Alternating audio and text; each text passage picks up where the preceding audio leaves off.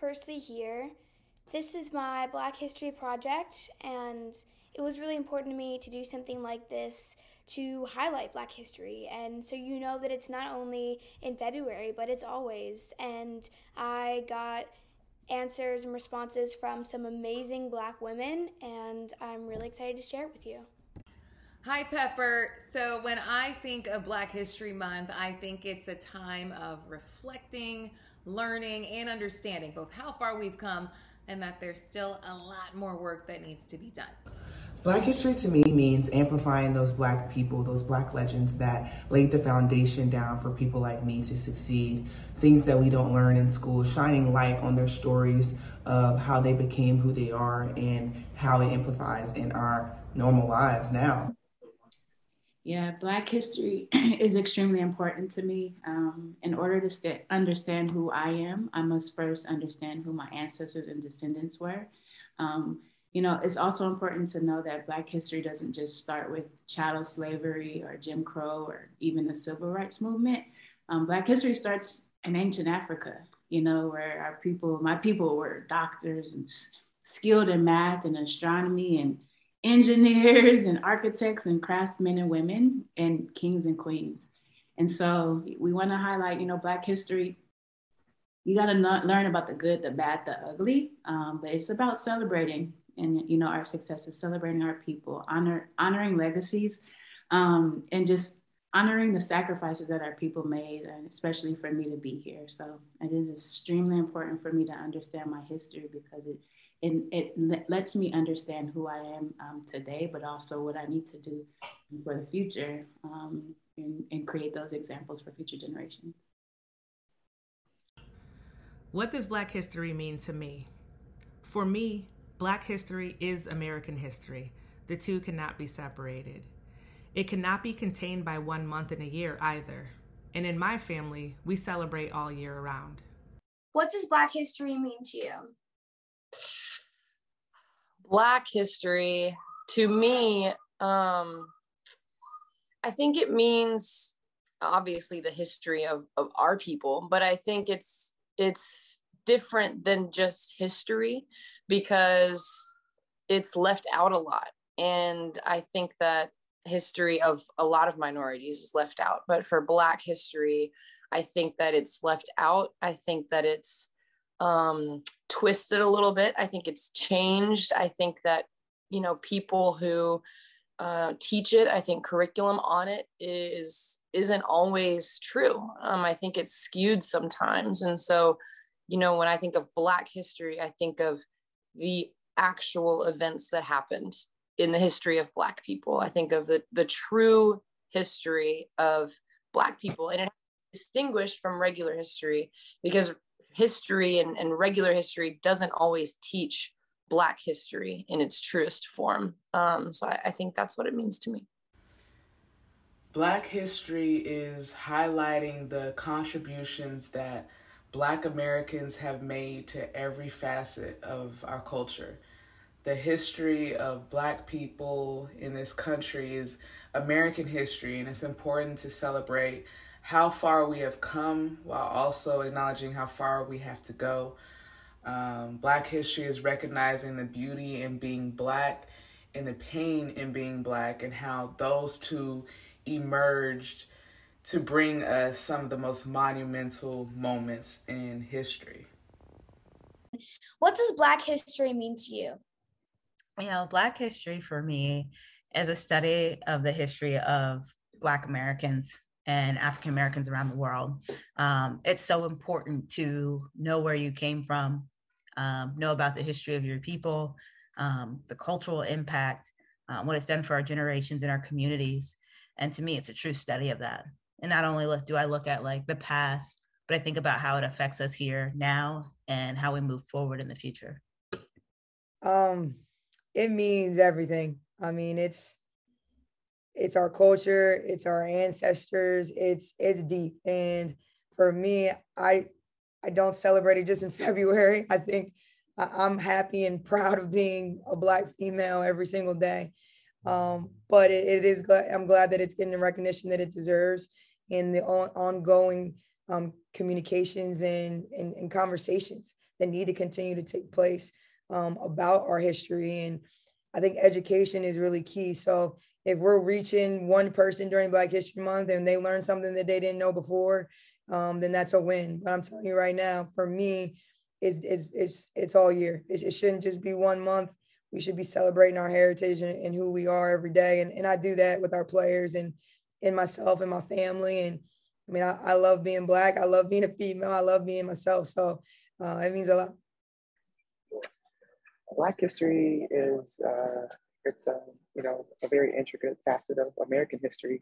Simply speaking, I am thrilled that we are in a day and age where we can celebrate the many beautiful things about being a person of color, a Black person in the United States. I am thankful that my organization creates a space where we can celebrate our differences and celebrate our commonalities as well. And so I was raised by a Black woman. I was raised obviously in a Black family, and I could not be more proud of the work that our foremothers did before me to pave the way to create these types of opportunities for me. All right, so what's up, everybody? Hi, Pepper. Renee here, and someone that you should know about this Black History Month, I would say, is Ora Washington. And the reason I say that is because when I learned about her story and all the different layers of her story and all the different obstacles, the different things she had to overcome, and then to still be as successful as she was, started out playing tennis, was dope at that, killed it, moved on to basketball, got inducted into the Hall of Fame. Like, what? It didn't happen that simply, but look into her, find more out about her, because she is Black history. So shouts and ode to Ora Washington. And who is someone in Black history that we don't hear about enough? Who is someone in Black history we don't hear about enough? Good question. I came from a family of educators. Mary McLeod Bethune was a figure that was very central to me, my sister, my mother, my girl cousins.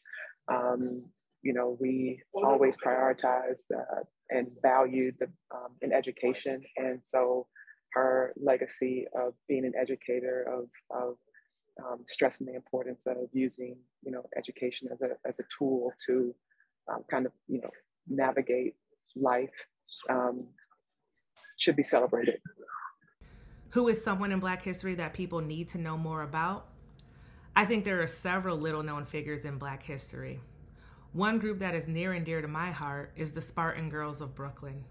This was an all-Black girls basketball team created around the year 1910. They paved the way for so many women to play this game, myself included, and are definitely a part of the legacy that has now become the New York Liberty. And the one person I probably want to spotlight on is Claudette Colvin. She is Rosa Parks before Rosa Parks. She did it at the age of 15, and I think she kind of gets overlooked. So just to shine that light on her and for her putting her foot down and standing for what she believes in. And who is someone that doesn't get talked about enough during Black History Month? Oh, that's a good question. I mean, I know we all love sports and we talk about sports a lot, but I think there's this, to kind of double down on it, I think there's this beautiful world of like female athletes, and we talk a lot, probably a little bit more now presently, but I think there's this other space for the historics of that we could probably add more color to, add more voice to, of women in history. Right, and then is there anybody who is in Black history that isn't talked about enough that you'd like to share? Ethel Payne. Have you heard of Ethel Payne? No. Yeah. So she's known as the first lady of the Black press. And what I like about Ethel's story is she was kind of like a pioneer. Like I won't tell her whole story because I don't want to butcher it, but basically, she didn't, when she was around 35 or 37, right? So she was older in her career. She moved to Japan to work for something similar to the Red Cross. I think it's the Army Special Services maybe. But while she was working there, she would write about the experiences of Black soldiers in her journal. So she wasn't even a journalist, but she was just writing, everything that she was seeing. And then she ended up giving it to a journalist, and then it ended up going into newspapers. And so she kind of became like a correspondent and became a writer. And this is in her 30s. Started writing for the Chicago Defender, and it kind of just went from there. She was writing for the Chicago Defender, and she was, started covering back in the United States, covered civil rights movements, covered wars, covered intense trials. She was known for straightforward writing. She was known for asking really hard questions, ended up working for radio and news stations. And the story is amazing. I don't want to butcher it, but Ethel Payne, she was kind of alone in her journey as a Black woman in journalism and in writing. And so I think that I want to say she was the first Black woman in the White House correspondence, the people that asked the presidents questions. And she asked presidents some tough questions. So if you get a chance, look up Ethel Payne. I think that you would like her story. Who is someone in Black history that we need to know more about? Right. So, I talked about this in my presser before about honoring the women who have paved the way for me to be a coach, right? I stand on their shoulders. And so within that same sentiment, I'll kind of do the same right here with your question. I want to honor a group of women. And I would say the women of Black Wall Street is who I would point to. So Black Wall Street was a part of the Greenwood district in Tulsa, Oklahoma. It was a thriving Black community with businesses, restaurants, hotels, and all of these things. And so the Black women of Wall Street were very successful. Dora Wells was a businesswoman who owned a garment factory and a hair manufacturing school. Irene Evans was a cafe owner. Mary Elizabeth Jones was an author and a school founder. So amazing things happening with Black women in this community. In 1921, Greenwood was burned down by white rioters based off of a rumored incident between a young Black man and a young white woman. And so the entire thriving Black district, Black Wall Street, was burned down. And so when I think about the opportunities that these Black people had, specifically these Black women that I want to highlight, I think an opportunity was taken away for their lineage and their generational wealth to happen because it was taken away in a blink of an eye by their businesses being burned down. It could have been the next Marriott's or the next biggest chain, the next Cheesecake Factory, right?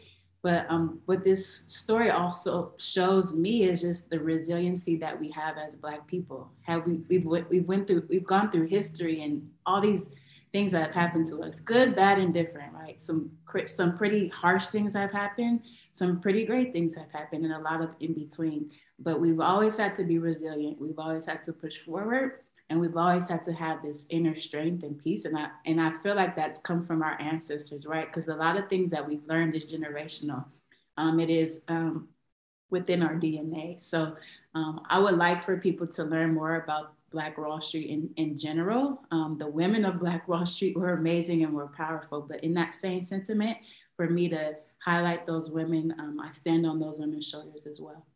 I'm going to talk about Althea Gibson because she broke racial barriers in tennis. She was the first African-American tennis player to compete at the U.S. National Championships in 1950 and was also the first Black player to compete at Wimbledon in 1951.